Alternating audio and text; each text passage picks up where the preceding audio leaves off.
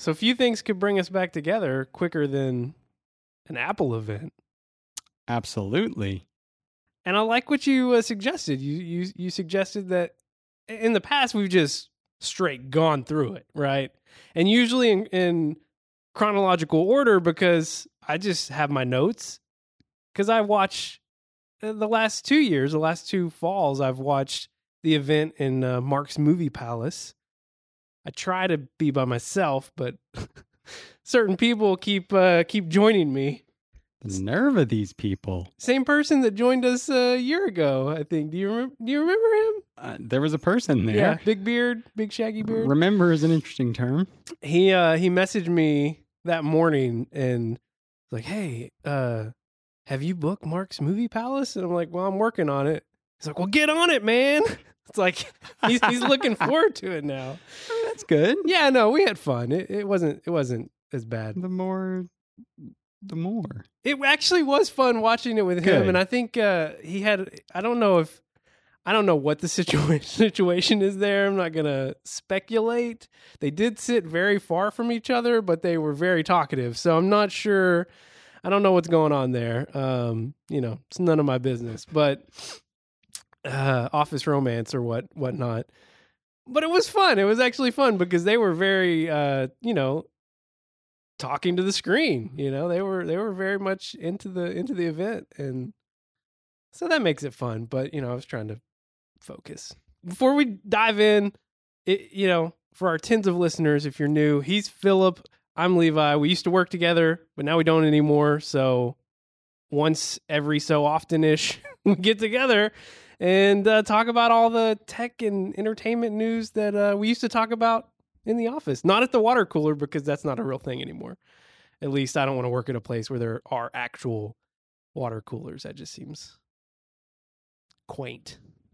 But you had a great idea. Instead of going through the full list of everything that was announced, we would each pick our top 5.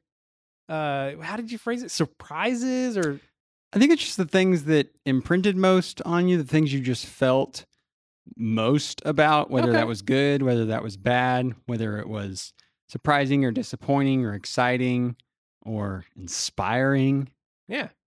I like it. So instead of just going through all the stuff, we're just going to still talk about all the stuff, but through our top 5 takeaways. I wrote down 10 just so that we would have enough, in case we had some crossover, I would not pick the same things. That's why I over-prepared, I feel like originally I told you I think we should go 5 down to 1, but I think it may be better to start with 1, go through 5, and then do honorable mentions. Okay. From there. So start with your top 1. Right. Okay. Because I just feel like, listen, come out of the gate strong, pace yourself, but, let them know who's who. Well, and then that makes me feel like I get to get my darlings just in case we have some of the same ones. This is true. Yeah. Absolutely. But I will let you go first because I do have 10. It's hard to choose. Oh, so a little bit less altruistic than it seemed.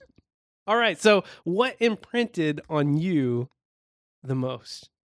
Number 1 is absolutely the always on watch screen. I knew this was going to be high on your list. Absolute shock and delight. What is it? Is it shock and delight? Is that what it's called? Is that the phrase? Shock and awe.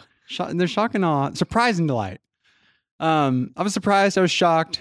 I was awed. I was inspired. You were delighted. I was delighted.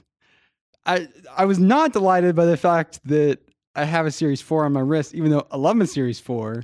So I'm not really mad about the Series 4, but I did pretty quickly message my dad. I was like, hey, would you be interested at all? I mean, all I need you to do is just exchange money for the watch. You don't have to be that interested in it. Really.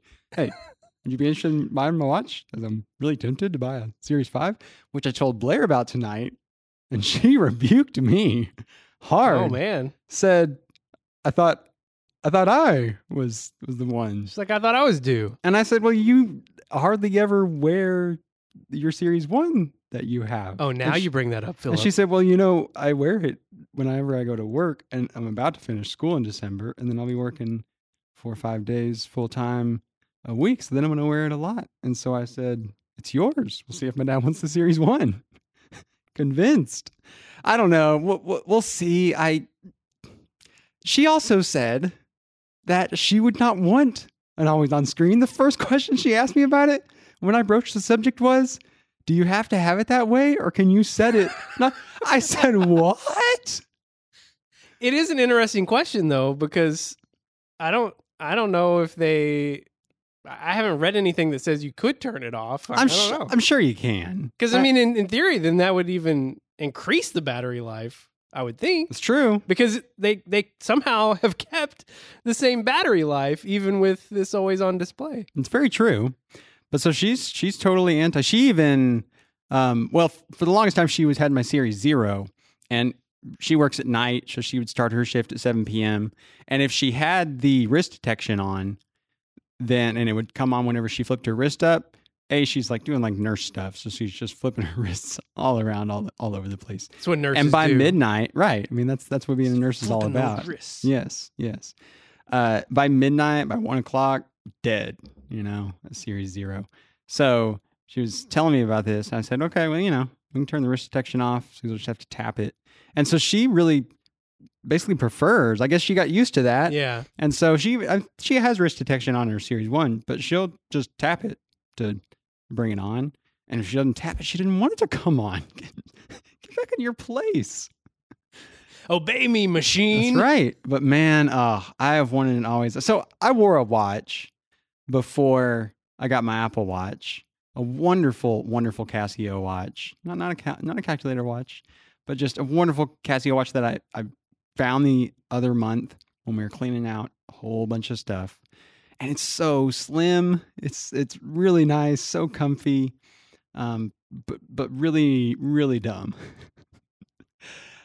So I love the Apple Watch. Really, really enjoying the speed of the Series 4. But man, I really would love that always on display. But I do feel like, I could do without it. I'm totally used to, I mean, I feel like I've actually gotten pretty good, like just habit wise of just knowing how you flip it up to get it to come on. And there aren't too many times now when I flip it up and it doesn't come on. I mean, couldn't tell you the last time, which back when I first got the watch, I could tell you the last 4 times because they happened within the last 2 hours. Yeah. So I feel like their detection may have gotten better. I feel like the bigger watch almost may do a little better.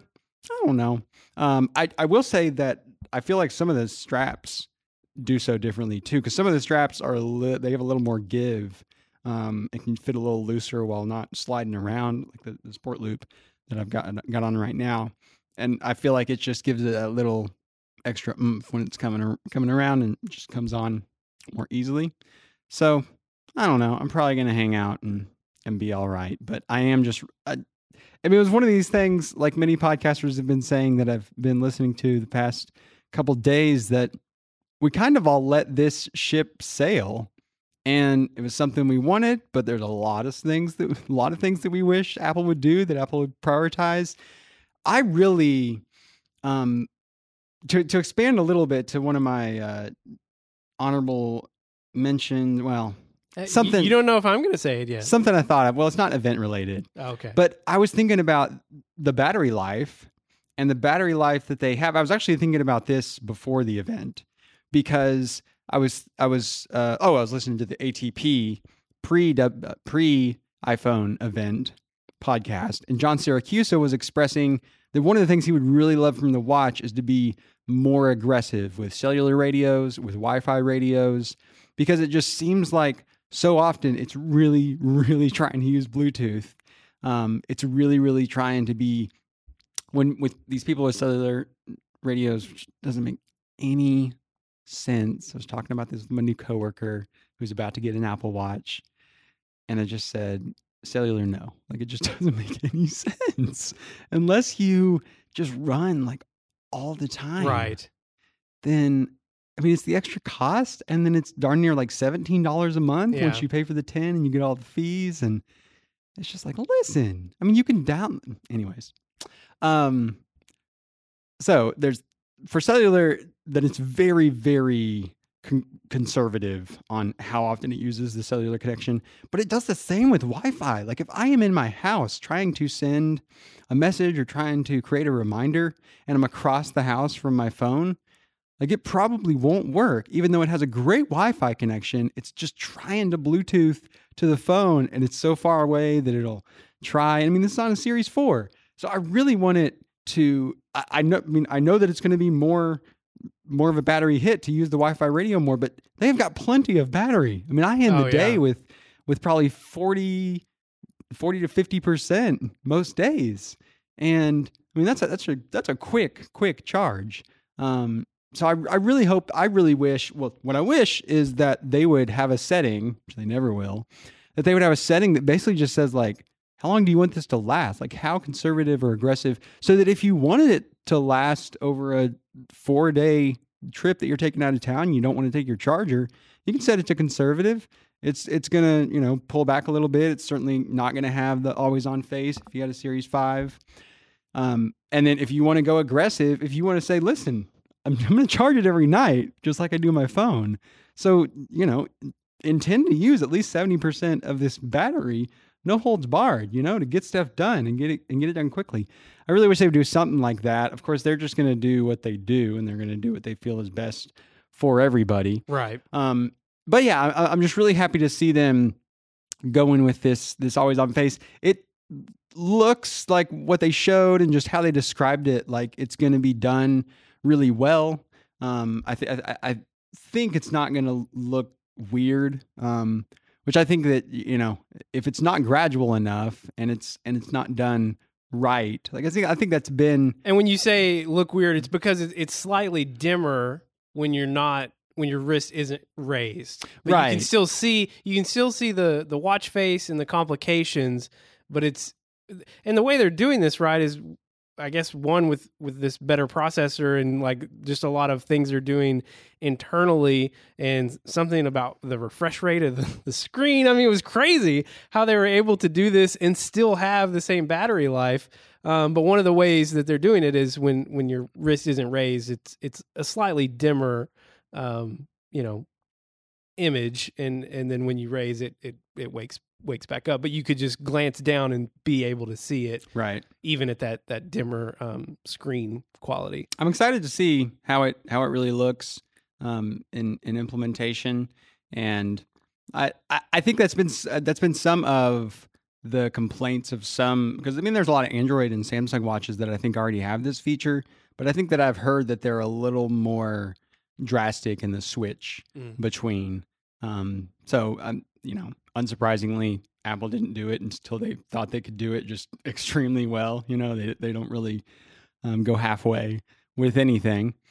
So I'm just really happy to see. I mean, and it was just such a surprise. I mean, so much stuff gets rumored and so much stuff is just leaked to the high heavens. I mean, with just parts and, I mean, between Guillermo and Stephen Troughton-Smith, and it's just, the doors just get broken wide open.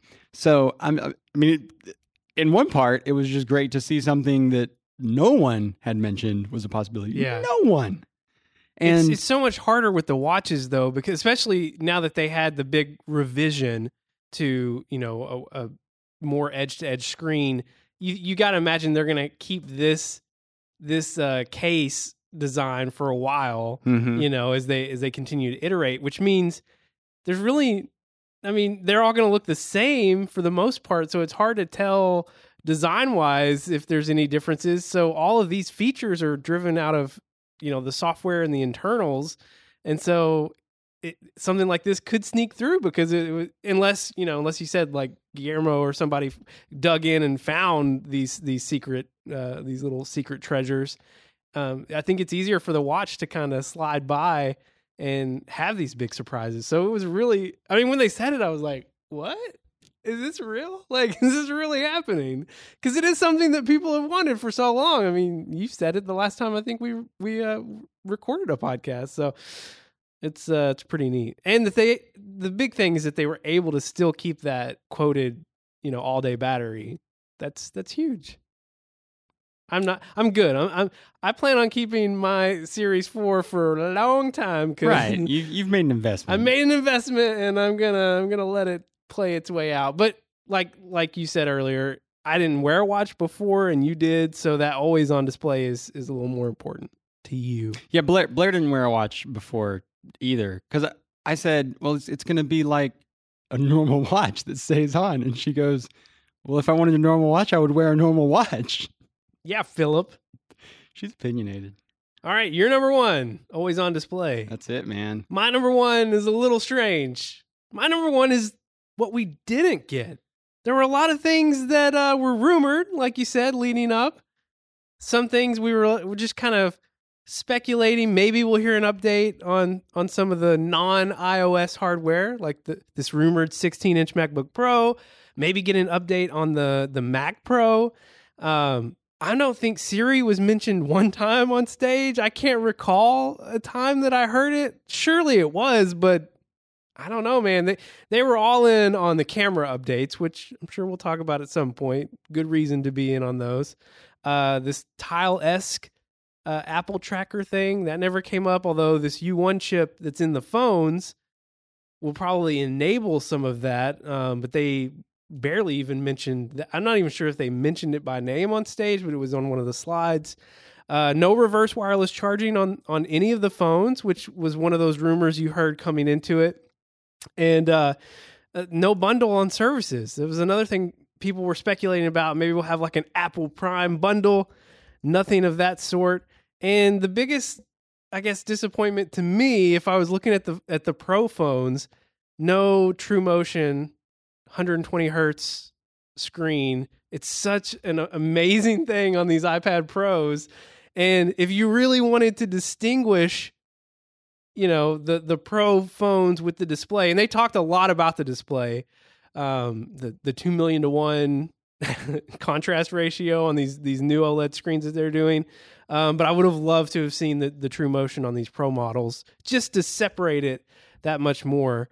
But I don't know, like maybe it's something with the OLEDs. I don't know the intricacies of the LCD screens that they're, using on these iPads versus these OLEDs on the phones. Maybe it's a little bit harder or more expensive to get to that TrueMotion 120 hertz refresh rate. So was there anything I missed that we didn't get that people were expecting? Oh, I don't have the list in front of me. iPad Pro updates potentially, but I think that 16-inch MacBook Pro is likely to come in the future. Now, whether that's October or whether that's the spring is up for debate. The Mac Pro, I doubt. If they have an event, they'll talk about it, but they could certainly just release some information about it and say this is when we're starting to sell it, and here's the configure the what do you call it? The configurer? That's not it. The configurator? The configurator. I don't know if that's it either. The configuration tool. That's probably it. To show you just how much you're going to spend on an actual decent amount of storage in this thing. And what do you feel like they would have mentioned about Siri?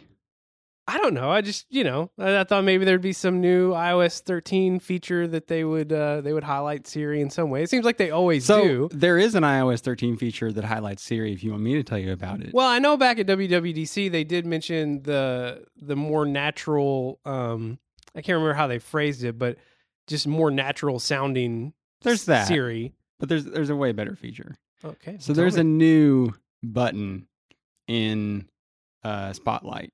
So at the bottom, whenever you search for something, you've had Search Web, Search App Store, Search Maps for a while. I think since iOS 11, definitely iOS 12. There's a fourth sibling there called Ask Siri. And so today, sitting, listening to a podcast, not wanting to type anything on my phone, not already being at the home screen, not wanting to tap messages on my iPad, I just command space into Spotlight. I just type message Blair, this, that, or the other. And then I tap Ask Siri and it goes to Siri and Siri sends my message that I typed. And I that's cool. Really enjoyed it. And you can do that with reminders. You can do that with any of these things. The there was kind of a sneak peek to this, I would say, but a really disappointing one, in that they had Type to Siri in iOS 12, if not iOS 11. But if you turned on Type to Siri, then you really couldn't talk to Siri. It was basically like one or the other. Like when you open, like when it brought up Siri, it would just bring up the keyboard, and you would just need to go to town. And I was like, well, that's not what I want. I do want to type sometimes, but so this is almost the best of both worlds. I'm all about it. So I'm really excited about that feature. All right, number 2 for Philip.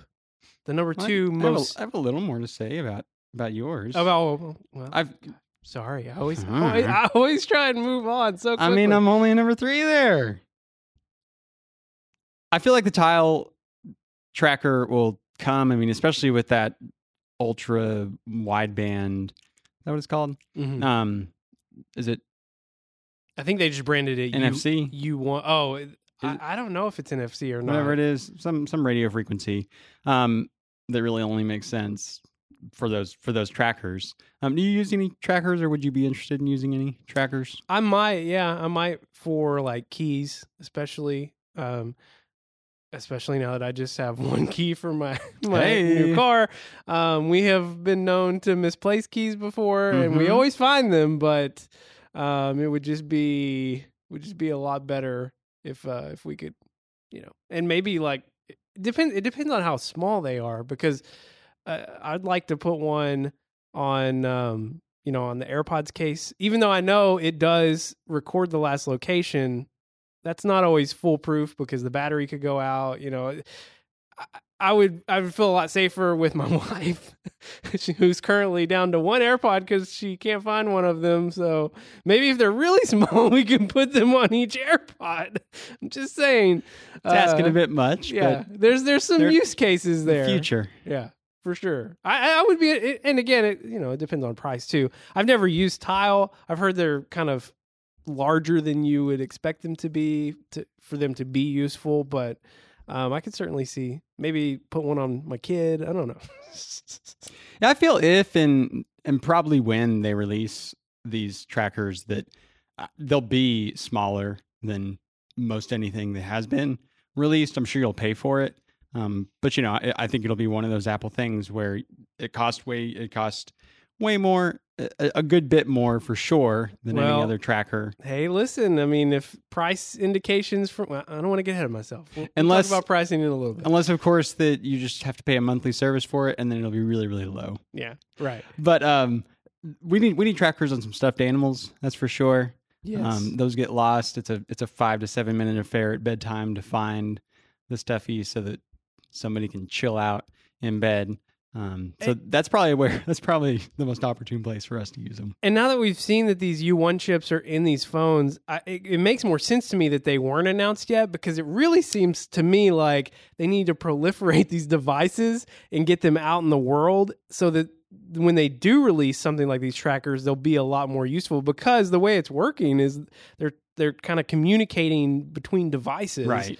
And so once they get these U1 chips out into the world, then I think it would make more sense to see, something like these trackers in a year or two or however long they wait. But yeah, it also occurred to me not more than a few days ago that that's the whole reason why the Find My iPhone and Find My Friends app have been combined into this terribly named Find My app.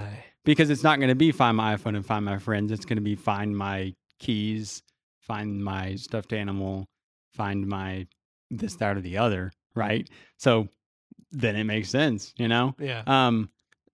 The reverse wireless charging, I mean, I'm kind of surprised that it wasn't included, but I also just don't see it as all that useful. I don't think it would be used very often. So I don't think it's this huge hit. I mean, the battery life, especially, we'll talk about this battery life. Let me just say the battery life on the AirPods initially.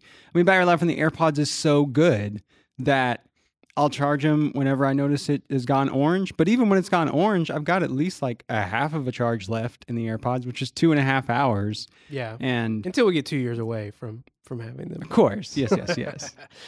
But, you plug them in for, is it 5 minutes for 15 minutes for 50 minutes for 3 hours, whatever it is. They have this real fast charge time to get way up there really quickly. And so I don't feel like I don't feel like it's that much of a hit. Nice to have, I suppose, but it's probably more of a thing that you like having but don't use very often. And I don't know if you were able to listen to ATP before we recorded today, but they talked about this a little bit.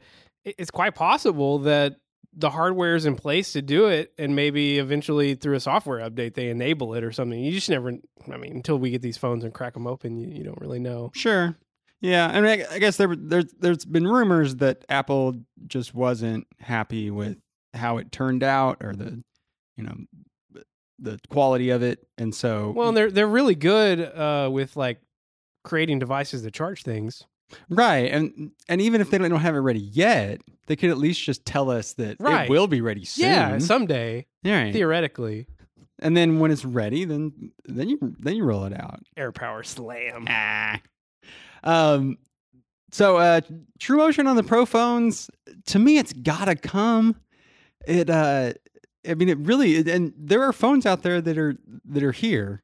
Not too many of the mainstream ones, actually. But there are some phones that have really focused, and their kind of market that they're after is premium screen that have 90 hertz and 120 hertz for gaming. Screens, and especially for gaming. Which is why I kind of thought maybe this would happen with Arcade. Yeah, paired with Apple Arcade. I thought that would be a really, really cool thing. But it's just so buttery smooth. I mean, I don't have any devices that have it, so which I'm sort of happy about. Right. I don't know. Yeah. I mean, when you spend a lot of time every day on a device that does have it, like I do with this iPad Pro, then it's it's just like a luxury that you don't think about until you're spending more time with devices that don't have it. And it's like, wow, I could really go for this. And then just the fact that, they're using these Pro monikers for these phones, and I don't know really how pro they are, but I get that it helps separate, like, hey, these are the more expensive phones, and the iPhone 11 is over here, that's the cheaper phone. I just felt like that would have been a really nice feature if they really wanted to drive that pro name home a little bit, give you that better quality screen. So this may encroach on stuff that we'll get into in the future, but now is now. And I really think the very, very pro thing about the iPhone Pros is the 3 lenses. Yeah, for sure. I think it's really impressive the way that they've designed the software around it, where it appeared to me like you can take one picture that is the wide lens, the zoom lens, and the ultra wide lens, and you get all 3 shots. Or, as is coming in, what did they call that crazy? The Fusion. Something fusion, deep fusion. Deep fusion, yeah. Where it almost is like combining it all together to form one super image. But apparently the deep fusion is also going to be available on iPhone 11, so I don't think it's completely dependent on having the 3 lenses, which is a little interesting to me. Yeah. Maybe it's just you miss out on some of the detail, I guess. Right. I don't know. I don't know how they're doing that, but it just seems to me, and if I understand that correctly, that with the 3 lenses, you take one picture and you get these 3 different perspectives. That seems just really, really so great to me, and just really valuable because to me, the bad thing about 3 lenses, if they didn't have that feature of giving you all 3 at once, is trying to figure, well, either you would have to manually go through all 3 of them to get your 3 photos, or you would have to decide, hey, is this an ultra wide, or a zoom sort of situation? And just not having to think about it is almost sort of the ultimate Apple way, which is that, listen, the software and the hardware were designed together, so they just work so great that you don't have to think about it. I'm really pumped about this new feature. I'm wondering where burst photography will go. Maybe this will be a setting. Well, I know where you're going with that. I will say real quick though, I think the way I saw it described was and again, I don't know what the final verdict was on this or if that detail was even released, but I think it only holds all 3 for a certain length of time. And I don't know if it's based on storage capabilities, because you got to imagine having 3 of one image is gonna affect your storage load on these phones more quickly. Got to sell those 512 gigabyte phones, man. Right? Yeah, but I think you'll have a certain amount of time where all 3 are still available, and then maybe I don't know what the date will be, but after a certain amount of time, you'll just be stuck with the photo you chose. But still, a really cool feature. The burst mode, from what I understand, because you're about to talk about this quick what did they call take? it? Yeah, quick recording. So if you're taking quick take, is that what they call it? Quick take, camel case, and quick take is a camera that Apple released in the bygone era. So it's a harken back. Yeah, going way deep, way there. back. So if you're taking a picture, if you hold down the shutter, it will switch to recording video. So that's what they're calling this quick take feature. I did hear today that because that was what used to be burst mode. Mm-hmm. So if you do that, and then I think if you swipe left while you have your thumb down, it'll go into burst mode, or vice versa. It's one way or the other. So they're still enabling that feature as well, but that's kind of a deep gesture to remember. I mean, it's not too deep, but I don't think there are many folks using burst mode. True. And I mean, I think it's going to be great. Like, I will love that feature because all the time I'm hopping between photos and videos with my kids. Mm-hmm. And so, I mean, that just sounds wonderful to me. I'm all for it. Before we keep talking too much, let's go to your official number 2. We should do that. Well, listen, when your number 1 is my number 1 was things. F, G. No, I haven't even talked about G, which is that there was a bundle. It's bundled with new hardware. You get a $60 worth year of Apple TV Plus with anything but an Apple Watch, which is sort of weird. It's like, well, I bought something expensive from you. Just give it to me, even though I can't watch it on that. Well, and was Apple... So the bundle that you're talking about was if you buy a device, you get a year of Apple TV Plus. But not just device. It has to be a device that you can watch Apple TV Plus on. But was Apple TV included in that? Because I don't recall them saying that. Okay, so that's good. Apple TV even the iPod Touch is included in that, which I noticed. I found and was like, well, that's interesting because it's only $200, and if you get $60, it's like $140. So then Max too, right? Max included. Okay, so everything. Well, that makes sense. You can't watch it on your watch, but you're giving them like $500 minimum. Yeah, $400 minimum. I'm sorry. I see that as a great incentive to buy another Apple TV for our master. I guess. You get a full year of Apple TV Plus. If it's something you're interested in. I mean, I'm not gonna hate waiting for it if I have to. You know. But I mean, I'm sure there'll be some good stuff on there. So my number 2. Well, I guess. My real number 2 is that they're the same size phones, and they're really the same design other than this additional camera. And you're talking both the iPhone 11 is essentially the 10R from a year ago. Certainly. And the Pro and Pro Max are the 10S and 10S Max. Yes. In terms of size. And it's not that I hate that as far as the lineup goes. Because I think the 10R is an incredible phone, and I think this 11 adding that ultra wide lens, it's an even better phone. Is a way even better phone for less money. Yes. So, like, I'm all for that. Blair's really thinking she may want to get this new green model. She loves green, and this new green iPhone 11 that they've now released. Maybe we'll go that route, but like the thing about it is that I'm happy and sad at the same time that there have been, of course, these you are 5.4 inch iPhone rumors for 2020 models that they're going to take. I think even the rumor is that they're going to take the 5.8 inch smaller to 5.4, and I think there was even the rumor they were going to take the 6.5 inch Max to like 6.7 or something. They were going to like go in opposite directions, which in my mind makes a whole lot of sense if the 10R is going to sit there in the middle. Mm-hmm. But it also just doesn't make any sense why they would make it smaller. So I'm like, are you just playing with me, rumor? I mean, because as we've talked about previously, like I was this close, like actually took some steps to get to buying a 10R. I'd be all over an 11 if not for this rumor. I would be all over. What I would be all over is an 11 and an iPod Touch. I kid you not. It's exactly what I would get if there wasn't for this rumor. But this rumor. Let me just stop you, Philip.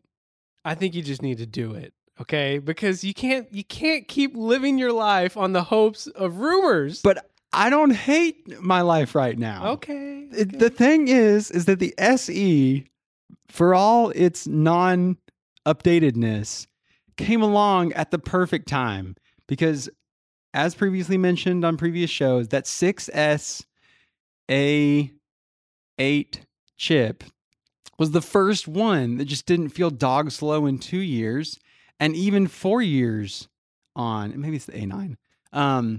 Even 4 years on, it just doesn't seem dog slow. I think it is the A9 because the 7 had the A10. Right. So it is the A9. And so, I mean, I'm really thankful for that because if it was the A8 that's in the 6, let alone anything before, I mean, obviously the 5S was the 5S, so that's taken care of there. But I mean, I'm really happy that it landed where it did because I feel like it's the only thing that's given me the longevity that I do have without feeling like it's really slow. Like, honestly, I've got the 8 from work and I use it, off and on, mostly using the SE, but I never feel like the SE is way slower than the 8. iOS 13, I feel that I've put on the SE in my iPad. It's 13.1, actually. Beta 3 came out yesterday. I feel like it's quicker than iOS 12. I mean, I feel like they're really coming to the table. I mean, they really are not just talking a game, that they are testing old phones way more than they ever were before. And they are fine tuning things to really take cruft out of the system that it seems was fine on newer hardware. It didn't deal with any of it, but old stuff. I mean, old stuff, like there were significant years where updating iOS on your old hardware was a no bueno. So it's them being the same. It's the 11 being really, really good, and yet I don't feel bad hanging out for another year. Probably we're looking at maybe switching carriers. That's the only thing that has me a little bit unsteady and not sure. But at the same time, like I could pick up an SE on any old carrier for like $150 or $200 and ride that out for however long. That's so. True. Yeah. So that was the number 2 for me. That they kept the same sizes, and then even among these rumors, just to troll you. Okay, that was your number 2. My number 2, pricing. I was impressed with pricing in a lot of different areas. Starting with this new 7th gen iPad, that they kept that at the same price, both for regular consumers and education. That $329 and $299 price bench. The iPhone 11 that they dropped that $50 from the XR, and it's a way better phone to me just because of adding that wide angle or their ultra wide angle lens as the second lens, where the XR just had the one. So there's just a lot of additions they made that I think make that phone even better. And then the fact that they dropped it $50, I think it's going to be a no-brainer for most people.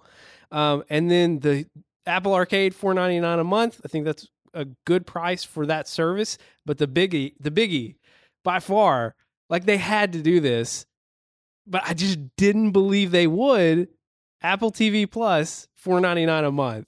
I just thought for sure they would come out and be totally Apple about this and say something insane like $9.99 a month.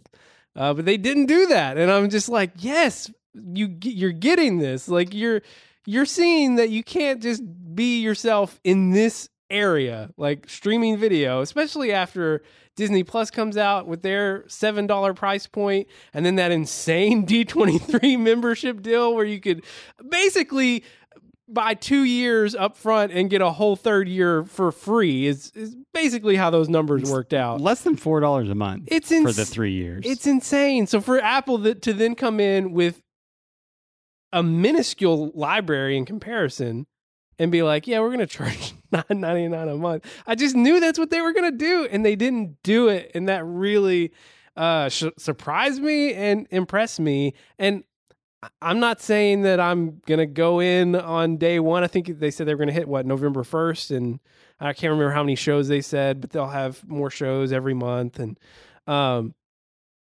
nothing that they've shown me has really interested me yet. But if I end up buying a device, which I'm not planning on doing currently, and then I got the 12 months for free, then great. But they weren't going to get me at all if they came in at that $9.99 price. So I was really surprised by that, and in the fact too that they kept the flagship.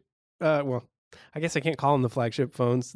They kept the Pro phones at those same price points too. I was just like, yes, Apple, thank you, thank you, because and the watches too. They kept those price points after increasing them a year ago. I liked what I saw in pricing. So I want to hit on the point you just made of if you're going to buy something.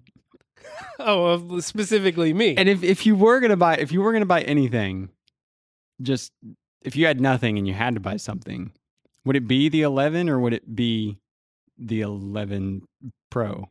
It would definitely be the Pro for me personally. And this is the same issue I had even with the 10, right? They're going to get me with those cameras anytime. Anytime there's a better camera, except for when they had the Plus.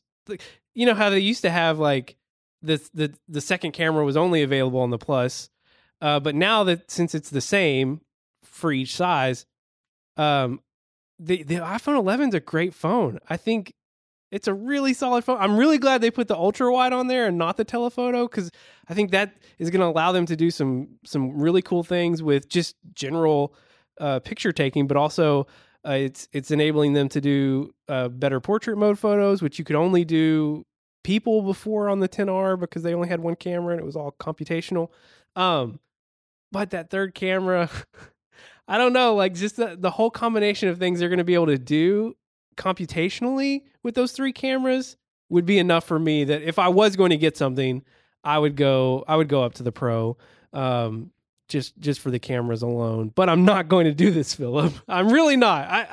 I told you I was 99% yesterday.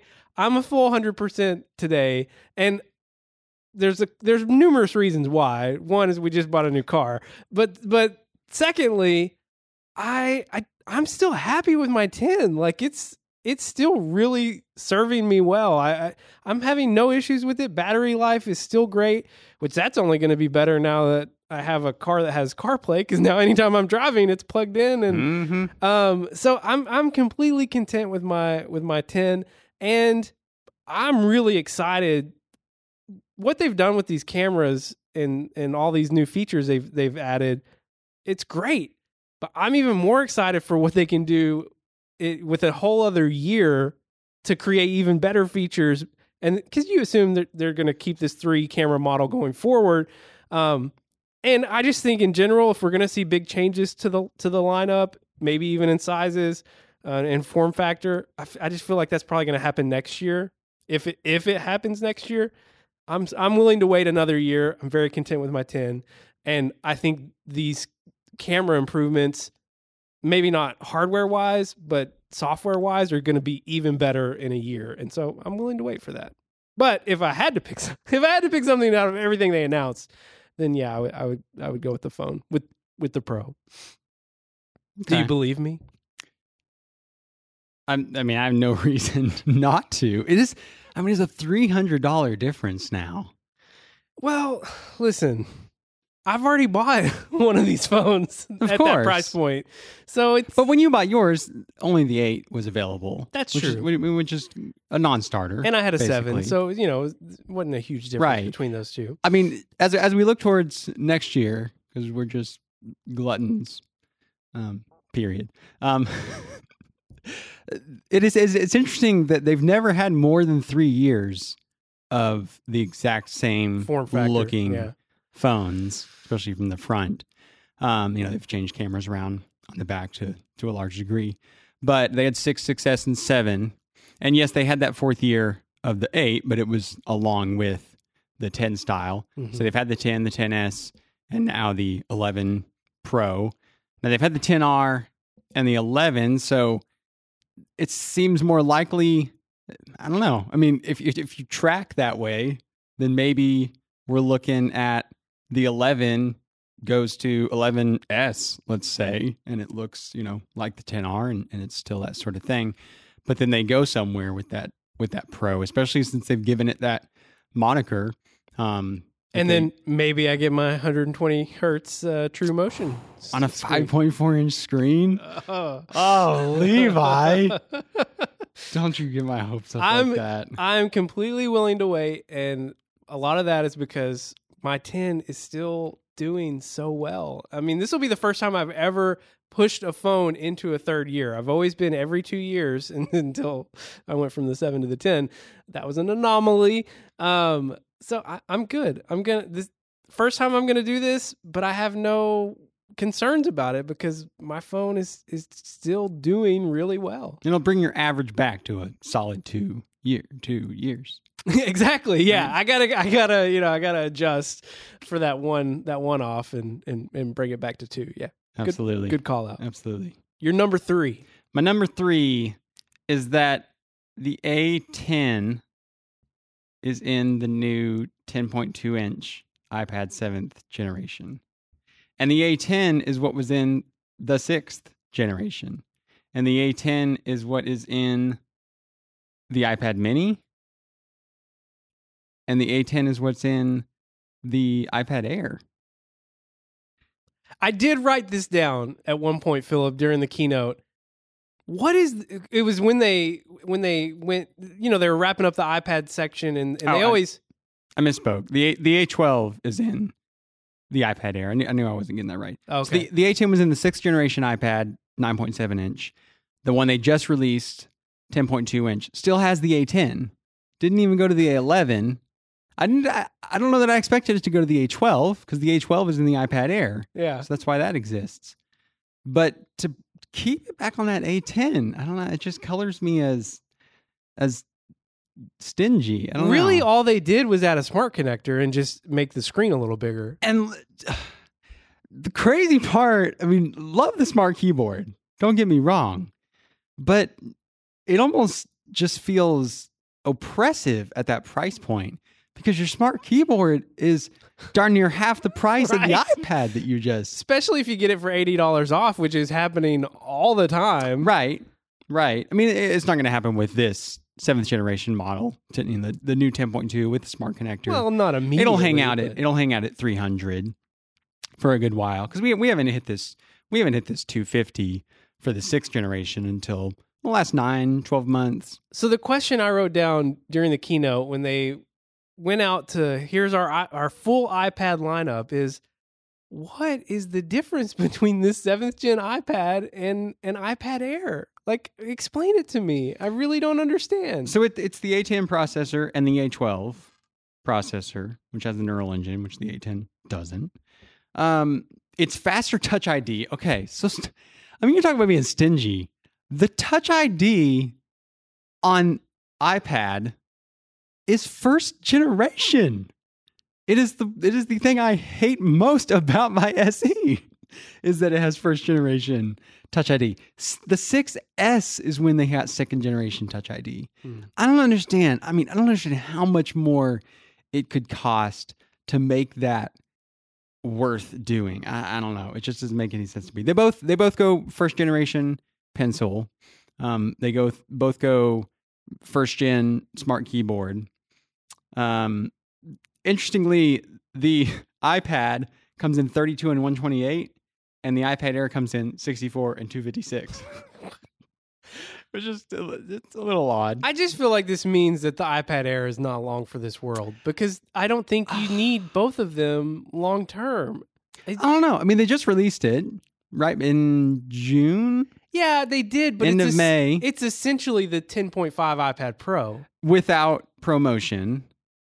So, and the iPad Air versus the iPad Air has the fully laminated display, anti-reflective coating, the wide color P3. It has True Tone. So I mean, it's a nicer machine.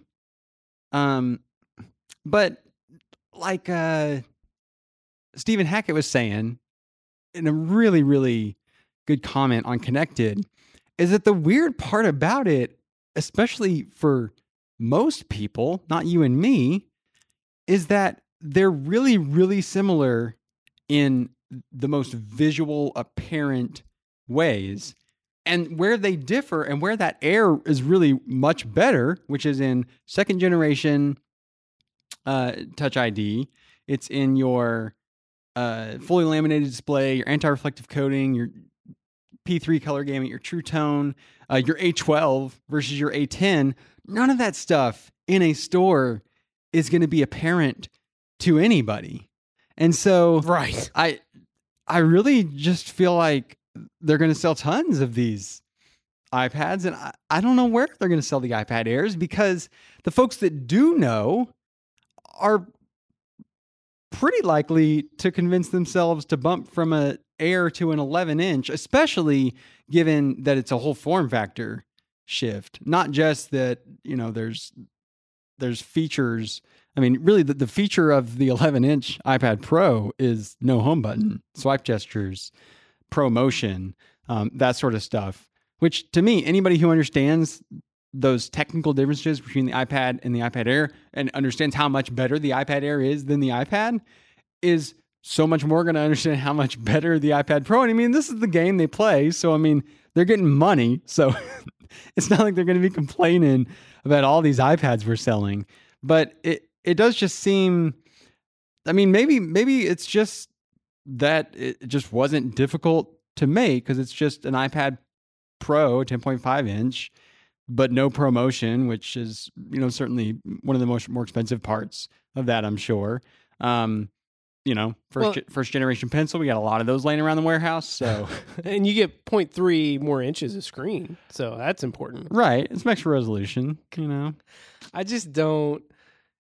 It just seems like overkill at this point, and confusion. It was the same problem I had last year with the whole when they kept the old MacBook Air and they still had the MacBook, although some of that confusion has been cleared out now with the MacBook being gone. Right. I mean, for the record, it wasn't even a year, right? I mean, it was, if I'm remembering right, it was maybe 8-9 months. Which is why I think the iPad Air is not long for this world. Right. So 8-9 months before they updated the MacBook Air with a True Tone display, brought the price down, and then old MacBook Air that had been sitting around for years and years and years is not sold in the stores anymore. Yeah, and the MacBook gone as well. So that lineup has gotten clarified. I need this iPad lineup to get to, and I think all it would need is just take away the iPad Air, and then it's so much simpler. Yeah, I mean, I'm not a big fan of honing the line by minimizing the line. I just want a great product at every spot. Like really, I would just want them to keep the promo, because to me, like promotion would make that iPad Air so much better than the iPad, in my opinion. And it still is a big difference. You're still going to get a lot of people that bump from that to the 11-inch, given the form factor shift. But ProMotion, Face ID. ProMotion should be a Pro feature only. I mean, but the Smart Connector was a Pro feature. The Smart Keyboard is a Pro feature. So all this stuff is eroding on itself. But I really wish that they would have basically kept that 10.5 inch with ProMotion and just kept it at like $549, which I think is where it was with the Pro. Didn't have the A12 processor. But anyways, My number 3. Your number 3. My number 3. Massive battery improvements, all driven by this new A13 chip. Because like you said, phones are the same sizes. They got a little bit thicker, but that's not going to give you that much more battery in these things. So here's the numbers for all of you keeping score at home. The iPhone 11 got a 1 hour improvement. A 1 hour improvement over the 10R, which is its correlation, right? So what that equates to is if you're watching video, I don't think this is streaming. I think if you're just watching video, you get 17 hours now as opposed to 16 that you had on the 10R, which the 10R before had the best battery life of any iPhone. This 11 is not the standard bearer anymore, though, because it only got a 1 hour improvement, which is really bizarre to me. I don't understand that at all, but I don't know how this math works out other than they just wanted their Pro phones to have the best batteries, battery life. I did see that the Pro models got the slightest bit thicker, like almost like a fraction of a millimeter or something. Perhaps imperceptible, but enough to put a little bit more battery in there. So here's how the math works out on these Pro models. iPhone 11 Pro, which compares to the 10s from a year ago, got a 4-hour battery improvement. So you're now getting 18 hours of video playback compared to 14 a year ago on the 10s, compared to 13 2 years ago on the 10. So if you have a 10 and you're looking to update, you're going to get 5 hours of extra battery on an iPhone 11 Pro. And then the iPhone 11 Pro Max got 5 hours of improvement compared to 20 hours, or that's 20 hours of video playback compared to 15 hours from the 10s Max a year ago. So that Pro Max is now the standard bearer in terms of if you want an iPhone with the absolute best battery that you can get, then you're going to pay for it because you're going to have to get that iPhone 11 Pro Max. It's just awesome. I mean, these are huge gains. Usually, like, I think last year it was just like we got another hour or we got 2 hours improvement. And this year they doubled that on the top end. It's just so impressive. And I loved, we talked about this a little earlier about they brought out their leader of the like chip design team. I don't know what his name is or his official title, but it got straight up WWDC for about 2.5 minutes. And it was just a straight Apple flex here because there was no need to explain any of this. Not at this event. I mean, you can explain this at WWDC, but the detail they were going into about how they're able to make these improvements and the way they were just like, hey, we already had the best, and they showed the numbers, and they weren't comparing to just phones from a year ago. They were comparing the list to phones that have come out this year, comparing their year-old phone to these, and they're still in the lead, and then they just extended that lead. It really cracked me up. This was Apple just straight up, showing some stuff off, and I enjoyed it.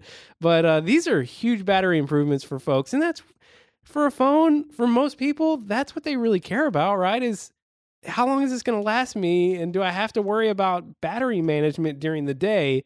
You get one of these new phones, you're going to be getting through the day quite easily, especially. Even with the iPhone 11, I mean, 17 hours of video playback. I'm just using that as the comparison between all these.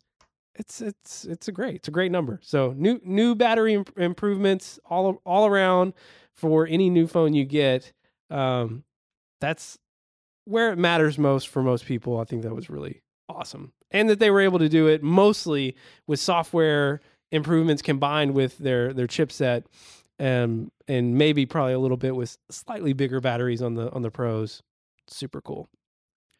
To me, this along with the always on Apple Watch screen and the added cameras, to me are the three big things where I don't understand how people are feeling underwhelmed by this event. Right? But especially this battery life. I mean, to me, I think people are not absorbing it to a great degree because it's just a number. I mean, it's just 4 hours, 5 hours. But I just think that to me is probably going to be the biggest impact that this event has, is that people just feel like they don't have to worry about their phone battery anymore, especially on that Pro end. I think 10R people were already quite a bit there. It was already 4 hours more than the 10, 5 hours more than the 10S. I didn't realize the 10S came back from 21 to 20 hours. This is for voice use that I'm looking at. I do want to share some numbers with you as seemingly the resident historian on this podcast, but I'm looking at every Mac as I do every episode. And you want to guess? So the 10R is quoted as 25 hours of voice use. The 10 is quoted as 21 hours of voice use. The iPhone SE, 14 hours. Of voice use. Smaller phone. You want to guess how much voice use the original iPhone was quoted for? I'm going to say 4 hours. It was 8 hours. Oh, okay. What's really interesting, though, is that was only with Edge. Oh, yeah. Apparently 3G really took it there, because it was 5 hours if you were going to talk on 3G. You could get 10 hours if you stayed on Edge. The iPhone 3G went all the way down to 5 hours if you're going to stay on 3G. From 8 of Edge. So, I mean, it went from 8 Edge to 10 Edge, but 3G made it 5. The 3GS kept it at 5 for 3G. Went all the way to 12 for Edge.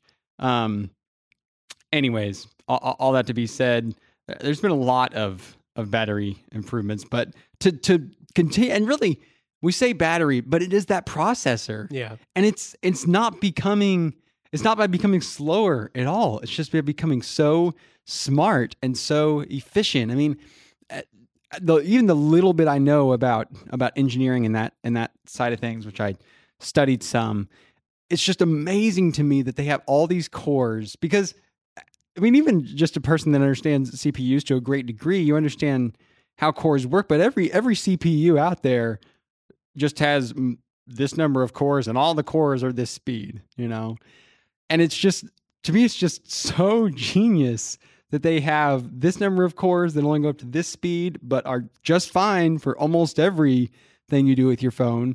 But then we have these two sitting down here to crank up, but hit your battery if you got to do this, that, or the other. But it's just no more. It's just no more power than is absolutely necessary. No more speed than is absolutely necessary. And it's just that whole software, hardware thing that only Apple can do, because you just can't fine tune it that much when you're Samsung, when you're Google, and you're just picking a Qualcomm chip, off the shelf. I mean, you can do the best you can. Those companies have incredibly smart people, but it's just when you are side by side in a building with the people writing the software to run on your hardware, then there's just a level of improvement and a level of quality, and a level of prioritization of, we only want it to be this powerful because we want to keep it this efficient, or vice versa. It's just really impressive, and it's the great thing about Apple in a lot of ways.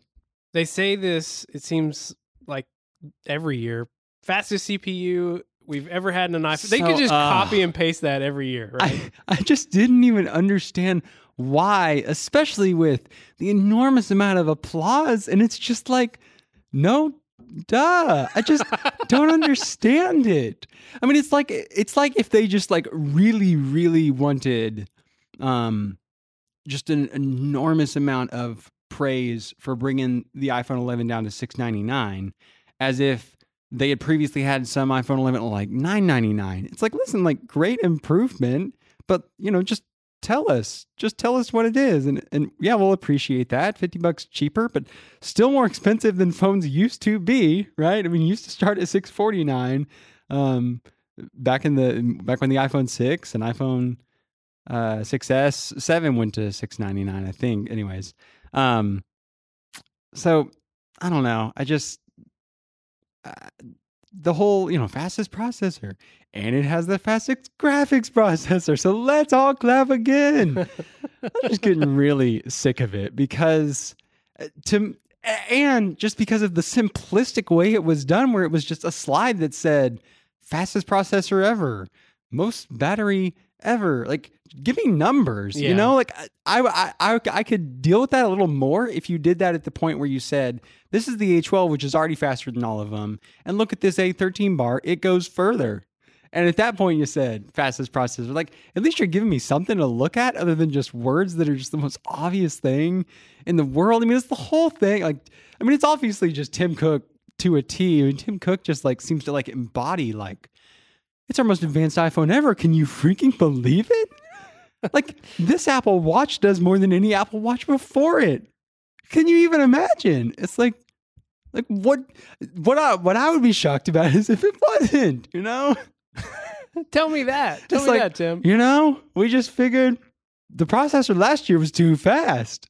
So we brought it back a little bit. It's like, come Well, on. they basically did that with the iPad. But all right, you're number 4.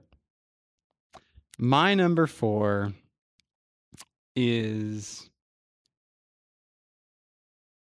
the fact that they went wide angle in the 11 surprises me a little bit, because I actually think that the place where people feel that they only have one lens, all these folks that do have just one lens, the place where people feel it most often, I mean, most people in their older parents, is when you're trying to get something far away, especially children doing something on a stage or on a field or whatever it may be.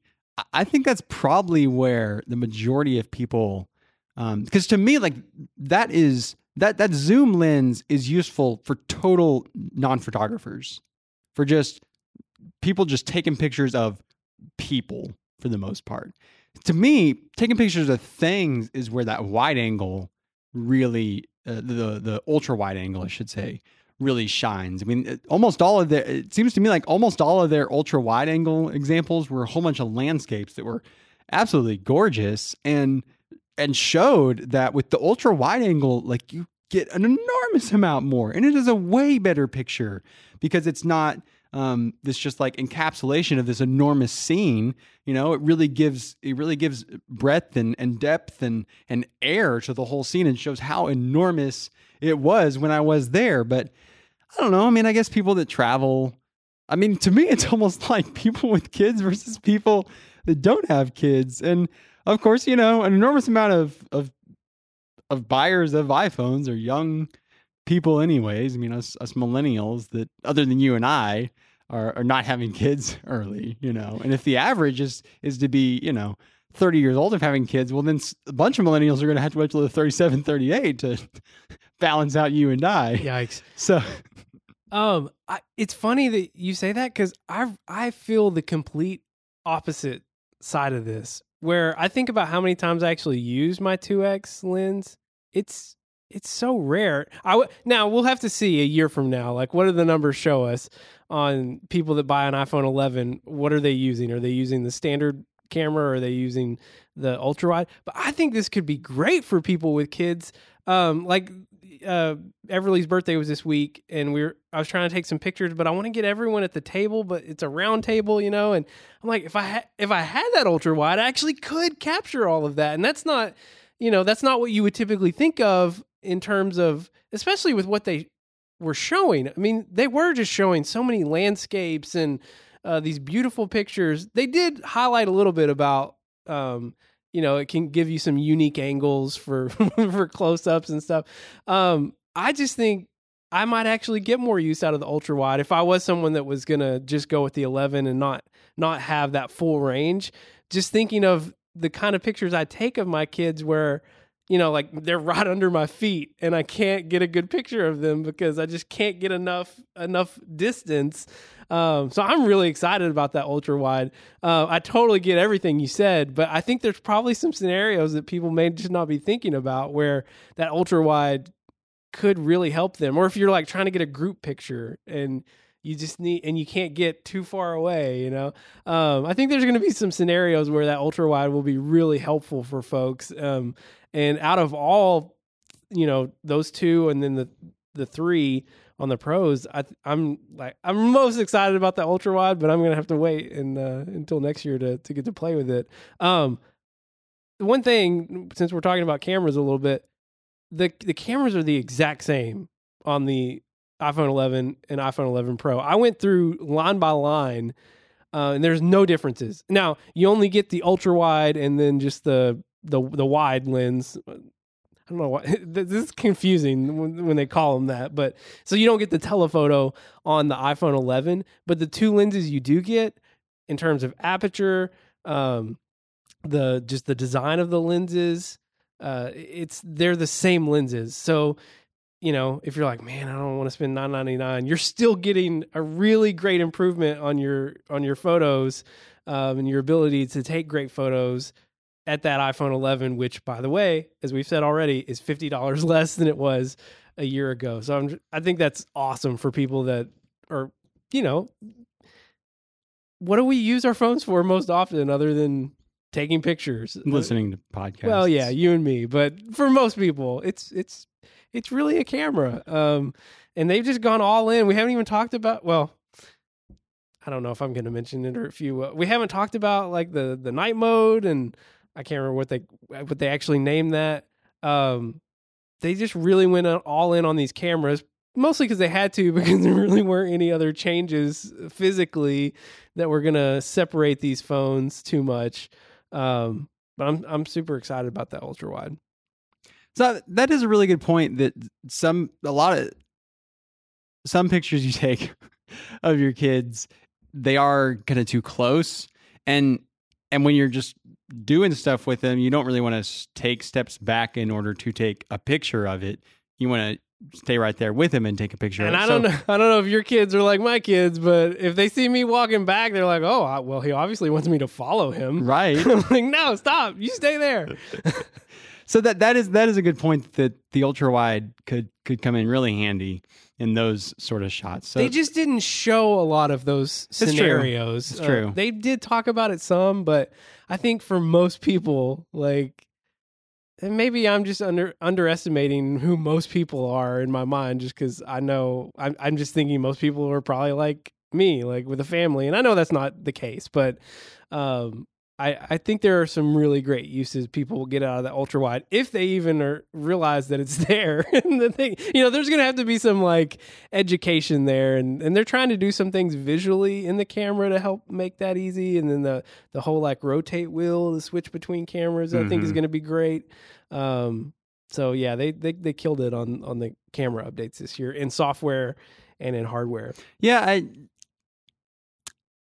I felt this last year, actually, when they released the XS, and in that I feel like Apple could do better with the announcement to show these great, awesome photographer photos that just look amazing, but also just show a lot of just normal people type photos.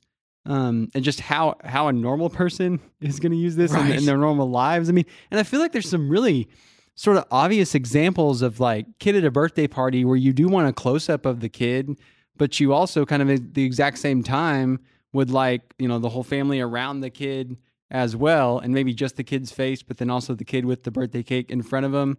And I feel like, well, those three different lenses could give you all three of those at once. Same thing with like a kid at a park, is like you want to show the kid like on the exact swing that they're on and zoomed in on them, but then it's also nice to get a larger frame view of, here's the whole park that the kid is fitting within. So I don't know. I'd really like to see them. I'd really like to see them give the phones out beforehand, not just to professional photographers, but to a bunch of normies. Yeah, and let them go wild with it, and to show. I mean, because to me, you wouldn't have to show that their photos are as good as the professional photographers, but just show that they're still really great. So it's not just that you have to have lighting sensibility and know about aperture and know about exposure and all the different things you can do to really be an expert at photography. Well, and that deep fusion feature too is going to just take that all somehow next level for some reason. Just make it. That's just going to do all that stuff for you. The fusion's going to be so deep. It's so deep. So after saying all that, you feel like it would be worth $300 to have the telephoto? I don't know if it would be worth it but you would do for it. most people, but I would do it because I don't know. When I'm thinking about getting a phone, I'm not really looking at just the big number, right? There's that. And so, and I've already bought one of these phones that's at that price point, so I've felt that pain. And especially if you're looking at 3 years, which it seems like, I mean, is way more possible without any pain, with every successive model. Yeah. And I'm going to do my best next year to pay for it up front, and because I really have felt the pain recently, because we still had those iPhone 7 promotions on our bill, because it was like whatever 30 months that the promotion lasted. So even after we both were not on our iPhone 7s anymore, we were still getting that bill credit every month, and then it just vanished. And yeah, it was a big difference in the bill when that happened. So we're really close to paying both of our phones off, so I'm not too worried about it. But I would like in the future, it just would be nicer if we saved up a little and then just bought them outright and didn't have to mess with having that added on to our monthly cost every month. So that is a great point, that it's not really $300. It's much more $100 a year if you keep it for 3 years. So you're really looking at like $8 a month to have a telephoto lens to use every one of those 36 months. Yeah, so. And I just think, man, some of the pictures they were showing, I was like, yes, I want that. Yeah, when I go places like that, that's what I want, is that pull.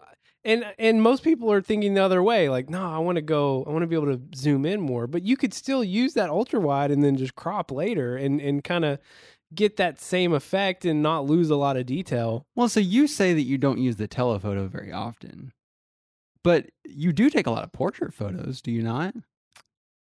It depends on how much light I have, Right. Like I've gotten to the point now where I know, hey, I'm going to get a good portrait photo here or I'm not. And so it's just really dependent on the lighting in the moment. And I think portrait mode has gotten progressively better with each generation. But I'm still on the 10. So, there's only so much that it can do to improve every time that there's a new OS update. So I know I'm not going to get a great photo unless I have really great light.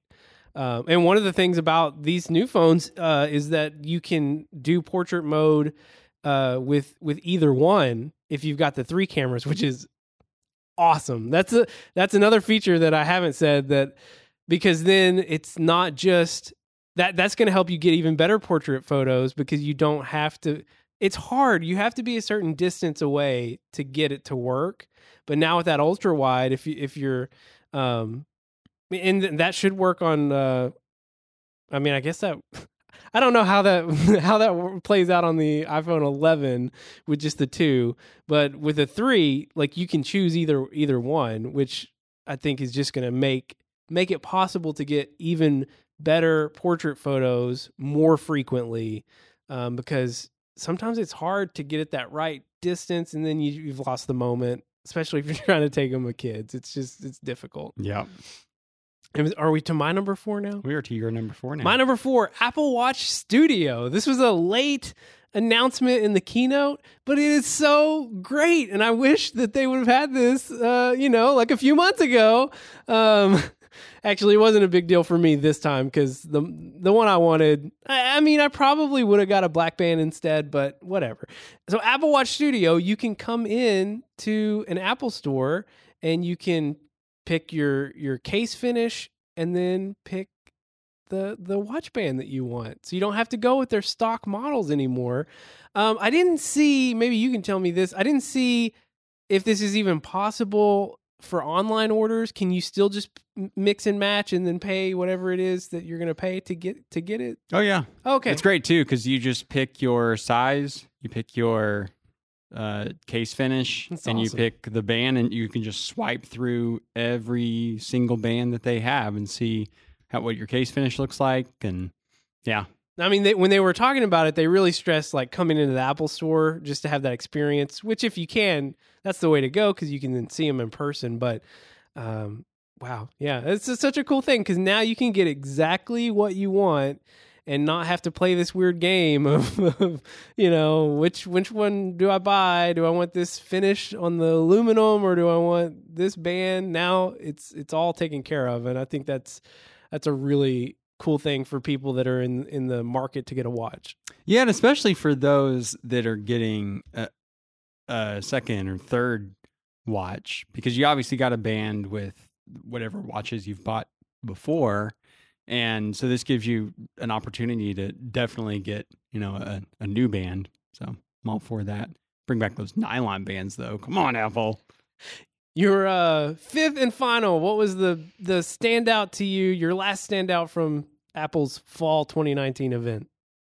So my last one, number 5, has got to be something that once it occurred, just seemed like one of the most obvious things that everybody should have been able to recognize before the event, which is that this rumored and leaked fast charging 18-watt charger that is still really sleek and fits in one part of the outlet, leaving the other outlet open, is so obviously going to be on the Pro phones and come with the Pro phones and not come with the non-Pro phones. And it just makes, I don't know that I'm happy with that because of the minuscule cost that there is between the two of them, I'm sure, and how great it would be on a 10R that has this enormous battery to have that included with a USB-C cable, no less, USB-C to Lightning. Yeah. So, I mean, it'd be great to have that, but I mean, when you think about Apple, it makes total sense that this is the way that they went. And I mean, I am just glad that they went this way. I mean, it's kind of up there with the 16 gigabyte models being sold for so very long that they've just had this 5-watt charger in there. And so, I mean, I'm just really glad to see this redesigned, way higher wattage. The underrated benefit of this too is that if you have a MacBook Pro or a newer iMac that has USB-C inputs on them, now you can finally easily connect your iPhone, or if you have an older iPad, directly to your computer. So you can get a charge that way, like if you're on a flight or something. So I think that's one of the underrated things about this too. And I guess it's the same. It seems to me like it's the same, which we have one right here. It's the same exact brick that you get with the new iPad Pros, except you've got the USB-C on one end and the Lightning on the other, which you don't have with the iPad Pros. But. Well, and it'll also, that USB-C to Lightning cable will allow you to charge any Lightning device from an iPad Pro. Yeah. See? Even more benefits. I like that too. My last one, there's really not much to choose from left here, but I'm going to throw this one in because I just thought it was so dang cool. That Filmic demo that they did, this Filmic Pro app, where you're going to be, no, they didn't mention how much this is going to cost. I'm really curious about that. But the ability, now that you have 2 cameras on the iPhone 11 and 3 on the Pros, this app will allow you to record 2 of them at the same time. And this also includes front camera as well. It's not just the back cameras. There's just so many cool use cases that I could see coming out of this for like journalists or people who think they're journalists, or people like me that shoot, fun videos at work or whatever. I'm really excited about that. I think it's going to be a really cool thing because now it really amps up the possibilities, especially because all of these are in 4K now, except for I think even the front camera, they said you could shoot in 4K now as well. So, thinking about that, if you shot with the ultra wide and then just the standard wide, but if you shot both of them in 4K, there's even more. You could almost have 4 shots, even though you're recording 2, because if you're going to output to 1080, you can punch in on both of those shots. It just made my mind run wild, and I'm really excited about that. It's just so cool too, that the fact that they can push that much 4K video and record them on device. It all goes back to that A13, man. It's wild. Thank you, Johnny Sarugi. I'm just looking here, and they only go up to 256 on that iPhone 11, which I'm becoming more and more surprised about. Yeah, and you can get can you get a terabyte on the Pros? Just a 512. Okay, just a 512. Just a 512. You can get a terabyte on the iPad Pros. That's what I was thinking of there. A few notes that we didn't get to, things I wanted to mention before we close up. Pascal's Wager, what a name for a game that was. And why is that not in Apple Arcade? That was bizarre. I wouldn't think they would show any games on stage that aren't a part of Apple Arcade. I thought the same. Really strange. I had this thought: could mobile gaming be like mobile photography? You always hear the saying, "It's the camera you have, right? That's the most important." Well, with this Apple Arcade, I don't know. Could this? I mean, mobile gaming's a big thing anyway, but with this focus on quality and better games in Apple Arcade, could this become more of a thing? Yeah, and I don't know. I was thinking about this because I think this is a great point that you're making. But you say that mobile gaming is already a thing, and I almost feel like, not to nitpick about what gaming is, but I almost feel like it's almost like mobile entertainment Yeah. is a thing. Right. And part of that is these sort of very mobile games that are fun to play. I mean, I don't have anything against them, but there's obviously a lot in Apple Arcade, especially, that I've seen that is not in that realm. It's much. I mean, it looks much more AAA than mobile studio trying to pump out an iPhone game and just get it out to as many people as possible. I just think, I mean, just the funding of these, being a part of Apple Arcade and being funded by Apple, I think just creates a totally different environment to create a game in and to sell a game in and to know how you're going to make money from a game. So I'm really excited about Apple Arcade because I've been really impressed with a number of the demos, not really the demos, but the previews that they've come out with. Maybe I should have said, could quality mobile gaming be like quality mobile photography? Yeah. And I don't know that it's really non-quality. It's just almost kind of like short to a large extent. And not short in that you can't just dive and suddenly you've spent 2 hours playing the game, but those 2 hours were not continuing 2 hours in the story. It was playing it 20, 30, 40 times just in this over and over sort of thing, which is fun. Tim's getting some guns on him. I thought that when he first walked out. Those arms are getting big, Tim. My favorite iOS feature that was shown, this was mentioned back in WWDC, but they brought it up here again, and I just thought it was so cool. It's actually an iPadOS feature, is the full page PDF screen grab. I don't know if that's just on iPadOS. I kind of wonder, because it seems like something you could do on both, but I wrote down on iPadOS, but maybe that they were just showing it on there. That is so cool, and that I just love that. I'm really excited about that. I agree. And then just one little note that I've heard people talking about, and if you've seen these phones, the Pros have that matte finish on the back, which I don't know if it's like actual matte. I've heard it described more as like a frosted look. But the Pros and the iPhone 11, they are reversed. So the back on the Pros is matte, but then the camera bump, the back of that is glossy, and it's just reversed on the iPhone 11, where the camera bump is matte, and then the rest of the phone is glossy. I just thought that was kind of an interesting way, because they look the same, essentially, that square for the camera bump, but you just have more cameras on the Pros. It's just interesting that they did that. I did see Gruber call this out today on Daring Fireball, that both the camera bump and the rest of the back of the phone are all from the same piece of glass, and they're doing the different finishes, but it's all one piece of glass. I don't know. That just seemed really wild to me that they're designed that precisely like that. I thought that was pretty cool. All right, one last question for you, Philip. You kind of asked me this hypothetical earlier, but I'm a lot more interested in asking you this question. So everything that was announced, services included, well, the services weren't announced, but prices were announced.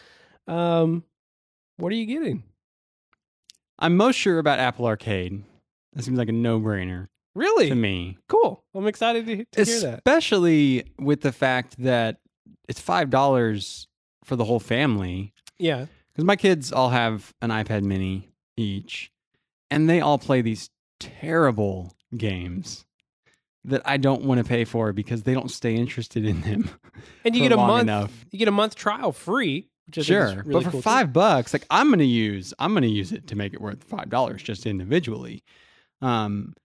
So I mean, Blair enjoys some mobile gaming, especially this real mobile pithy, and short burst gaming, and I'm sure there'll be some of that within Apple Arcade. And yeah, so I'm really looking forward to some more almost kind of Switch caliber games, getting there with touch controls and being able to play them on the Apple TV too will be great. So I'll be interested to see how that is and how they take advantage of that.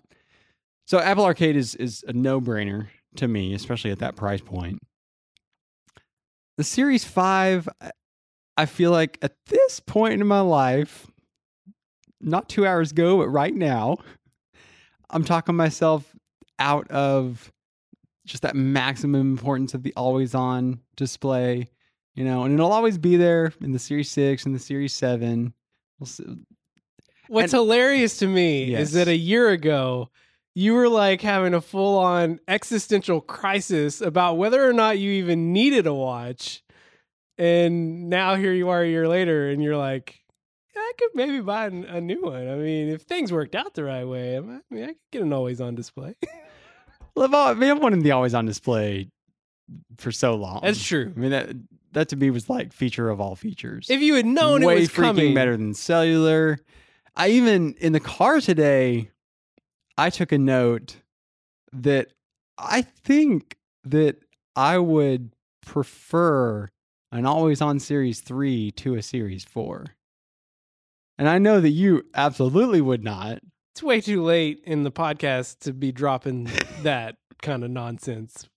What are you? No, I'm not even going to ask. But as I think through it again, I think that because I did early on, like I said early in this podcast, I did early on notice that it wouldn't come on. And I don't know how much of that was that they've bettered just how often it comes on, especially because they don't need to save any battery. Yeah. Don't save battery. Quit that. And I've certainly just got used to the motion that it requires. There's not an enormous amount like there were 2 years ago, certainly 3 years ago, of times when I just feel like it's just aggravating, So I think I'm all right. I'm gonna hang out with the Series 4. I think it would be just fine. iPhones. Blair may get an iPhone 11. She's really eyeing that green one. She's got an iPhone 8. I think she's just finally gotten warm to the swipe and losing the home button and losing Touch ID. And I definitely see in her all of this talk of the fact that like normies just like what they know. I mean, they're not looking for some great, they don't see it really as an improvement as much as they see it as just a change.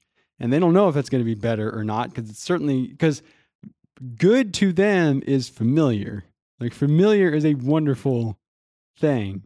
Not so with us techie folks, but so I think she's kind of warmed up to, as she sees more and more people with them, and you just get used to the fact that the home button's just not gonna stick around, and you'd have so much more display here to have. So that'd be great. The iPad, if it had the A11, I'd be so much more likely to get it. We should definitely talk about this, but I bought a Fire tablet on Prime Day that I left out of our Prime Day show because we didn't have enough time to get into that. But the Fire tablet is down to $30, $18 for a case to go with it, so $48 all in. And basically, it was me just trialing like, how much do I really love that size?